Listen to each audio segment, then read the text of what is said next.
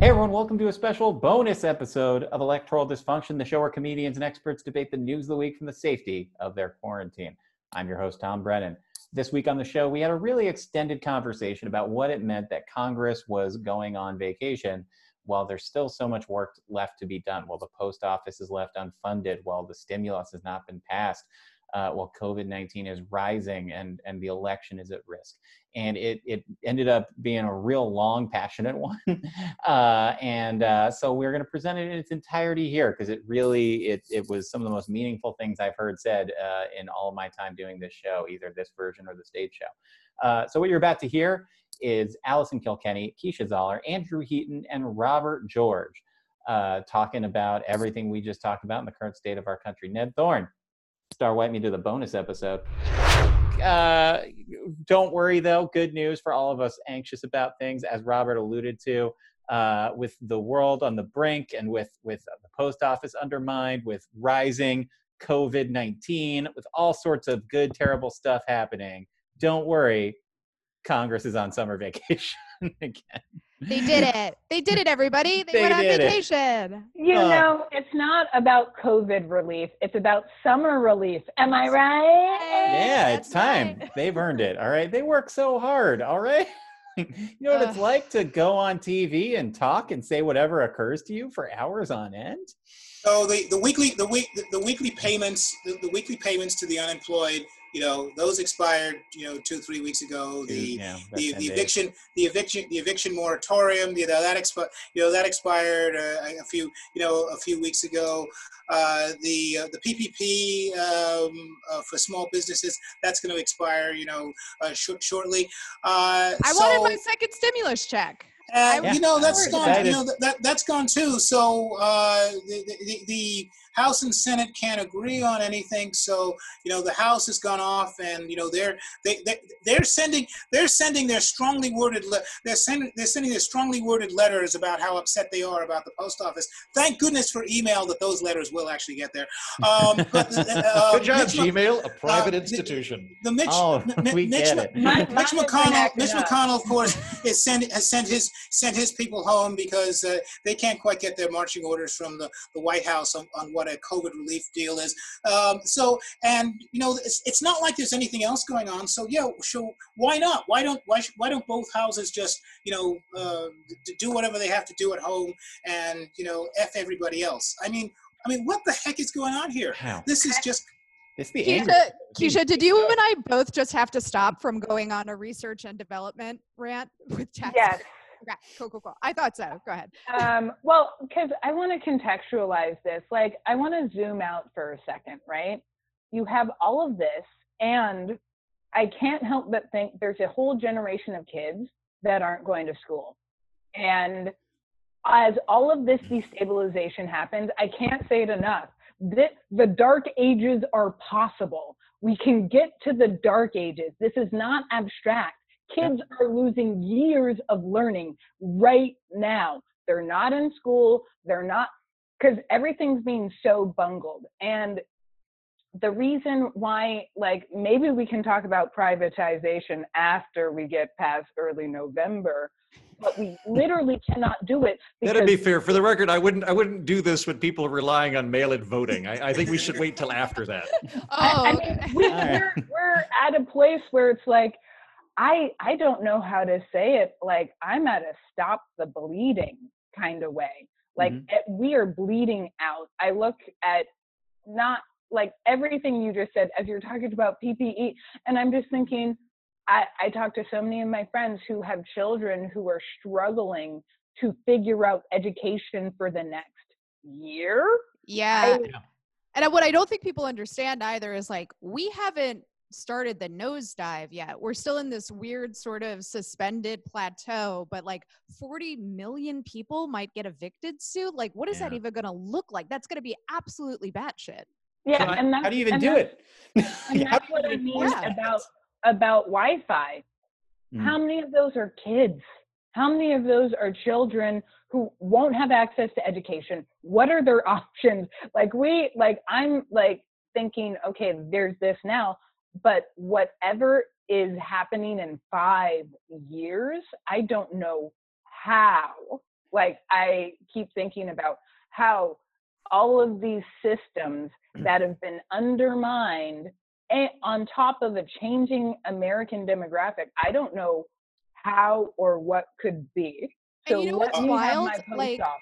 we're not even talking about mental health, because like we are currently living through the defining moment of our history, right? Like before that it was like 9/11, but now it's like, whether you're talking about medical workers, you're talking about these kids who are being isolated, who can't like, socialize with other kids. What is that going to do to them mentally? Like, there are so many other factors beyond what we're talking about that we haven't even considered yet. We have a school shooting issue that's on pause. Yeah. And now we're sending, eventually when kids go back to school, what the hell kind of resources are we providing just for that? Like, things are, like, I feel like we're slowly bleeding out, and we're like, here's a Band-Aid. It's SpongeBob. Be chill. But I think that's a really good point, and I think I just want to to tie it back to this fall election. I think the reason, like, what frustrates me about the schools issue is that, like, literally the minute that the largest cities in America had to shut down for more than a week, like, the assumption should have been made, okay, this could be really long and we need a plan now. And, a lot of people on a lot of levels have had failed to mix records on this. No one party has the monopoly on it. But why I think, why I think people like Mr. Heaton, who is not normally a voter for Democrats, is supporting the Democratic ticket this fall. Is like, what we're getting out of the White House, we're not even getting bad decisions. We're getting no decisions. We're getting a person who's just like, it's going to go away. I'm just wishing it away. Yeah, I just want to finish it. It's undeniably a complicated problem. Like, I get that opening schools and how you handle schools is difficult because on the one hand, like, you have teachers and staff you don't want to have spread. On the other hand, you have parents who need something for their kids to be doing in the day. They need that childcare. And you have kids who rely on the schools for food. Yeah. Who need education too. Yeah. And it's just not healthy for kids to not be around other kids for this long. It is a complicated problem. I don't know what the answer is. It seems like currently, like, the White House is like, poof. And, whatever, Joe Biden. And by the way, I always want to finish my point. Joe Biden was not my candidate in the primary, but he is definitely someone who understands that there are complicated problems that you have to address and figure out. Someone doing that would be nice. The corrupt. Let me just quickly throw this in here. The corrupting influence of Donald Trump, which is incredibly widespread, but particularly in the context of the Republican Party and what they would normally do if there is a conflict with the House, it was clearly evident this week. Mitch McConnell has been around long enough to know that one of the classic stunts that the Senate, and it doesn't matter whether it's the Republicans or the Democrats who are running it, if there is an issue with if there's a battle going over legislation, one of the classic stunts that the Senate will often do, particularly when it gets close to a recess time, they will take the bill that the House has already passed, strip it of everything that they don't like, leave everything that's in there, pass that, send it back to the House, and say, okay, it's on you to deal with this. So the Republican position is, well, there's $1 trillion in there that's supposed to go in state aid for New York and these other blue states, and we can't pass that, and that's outrageous. And so all they have, if they could take the House Heroes Act, they could leave the direct payments leave in there the direct payments to people. They would leave in there the $600 a week. They would leave in there the money to go to states. They would leave in there the money to go to PPE. Now, there'd be a lot of stuff that they would take out that that many blue states and Democratic people say we absolutely knew it. And so, but the pure essentials that have to be there, that are helping people who are unemployed, the people who are facing eviction, parents who are trying to get their kids to school, the real absolute de minimis the Senate Republicans could pass that and say to Nancy Pelosi, you agree to that, and then we'll come back and negotiate over the other stuff. But they don't want to do that because the idiot in the White House is telling him he doesn't want to do that because he's got issues about post office and this extraneous stuff. So they are not even fulfilling their basic responsibilities as a legitimate governing party. They're just not doing. They're just walking away and not doing a damn thing, and they're just leaving the rest of the country to burn. To jump on that, I think immediately, and Keisha makes a very good point that we're bleeding out. There's lots of people that are hurting right now, that are suffering right now. We need to be very concerned about that. When we project this outward and we look at this long term, one of the things that bothers me about this intransigence and willful dereliction of duty of Congress is, despite the fact that I tend to be a limited government guy, you might think that I would enjoy gridlock. But when you get gridlock long enough, when you get Congress not acting long enough, people lose their faith in government institutions. And then what appeals to them is militant nationalism and fascism, populism, right? Basically, when Congress can't do its job, that's when populism really gets going well, because then people are like, I don't feel like I'm enfranchised in this. I want a demagogue to wipe out the bad people, and I'm just going to follow him blindly. And it's very dangerous. And so we need to have a competent Congress to forestall that from happening. I want a savior, and I'll vote for the savior, even if he was the one who caused the anarchy in the first place. And a lot of the time they have a scapegoat too. That's one of the other pitfalls of populism, is it tends to focus on some particular group that's keeping the average bloke down. Yeah, Chris Hayes writes about this in Twilight of the Elites, where it's when you have total institutional failure, people look to populism. They look to basically anything that could fill the void. Wait a minute. That's what's happening right now. Wait a second. America. That's the problem. It's also the fact that we're all tired. This is exhausting. Yeah. We can have complex arguments once we can all wake up and not go, what's happening? Do we still have a country? Do I have a home? Does my friend have a home? Do I It's also it's exhausting. It's exhausting being in some arguments where people are like, but I don't know, is Trump really that bad? And you're like, I can't leave my home. I'm not allowed to go. I'm not allowed. I think you could do quite well having a campaign going, listen, I'm the Benadryl candidate. Vote for me and we can all go back to sleep. That's what's going to happen. That would never work in a previous election.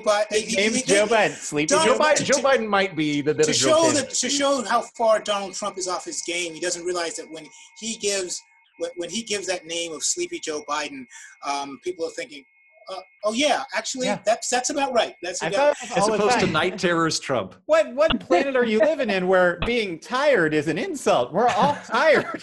I found out. I mean, the Daily News. We found out today that the Daily News, which is a 101 year institution. We found out this week that our newsroom is going to be permanently closed as of the end of October. I mean, for all intents and purposes, it's permanently closed now as of a couple of days ago. But we have we've got several weeks to go in and get our stuff and things like that. At some point, the newsroom part of it, we'll find other lodgings and so forth. But it's this realization that my current circumstances of working from home are going to be those circumstances for the foreseeable future. And I mean, our department, we talked about, for the next couple of weekends, trying to get together, to hang out in the park just so we can see each other's, face to face for a little bit. But this is unsustainable. I took a staycation this past week, which literally means I stayed in my apartment just like I did when I was at work. But I went out to happy hour to meet with a friend of mine from DC. Like with humans? With humans. Yeah, we're allowed to do that here in the East Coast. with a Because we didn't screw it up like you Californians did. yeah, with a guy who runs a consultant strategist firm, and he was talking about what is being lost by not being able to give guidance and mentorship to his younger workers. The little things that you don't appreciate when you're in the office of, there's a meeting that's going on, and you notice there's this conflict between a couple of workers, and the manager can go to worker one and then worker two and just say, oh, well, do you realize, what she meant was this, and you may have heard it like this, or he meant this and you heard it that way. Oh, everything's good. That doesn't happen with your daily Zoom meeting, and it creates tensions and fears among coworkers that don't necessarily come to the fore when you see that person on a day-to-day basis, and you have a chat about the Watchmen episode last night over the water fountain. This is what's being lost by everybody having to work from home. This is what is happening when we don't have leadership to mitigate the disaster that has descended upon us, and will allow us to go back to work. I would just even to yes and that even further. It's not like that in other countries. Other countries are open. Other countries have plans. Other countries are getting back to whatever this new normal is, and we aren't. And this is the razor's edge.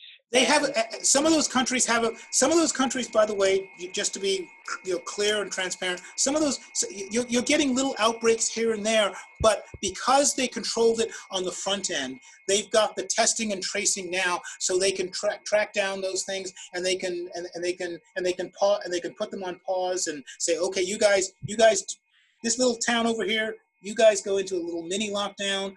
Wait a couple of weeks, then you can come back out because the rest of the country is safe.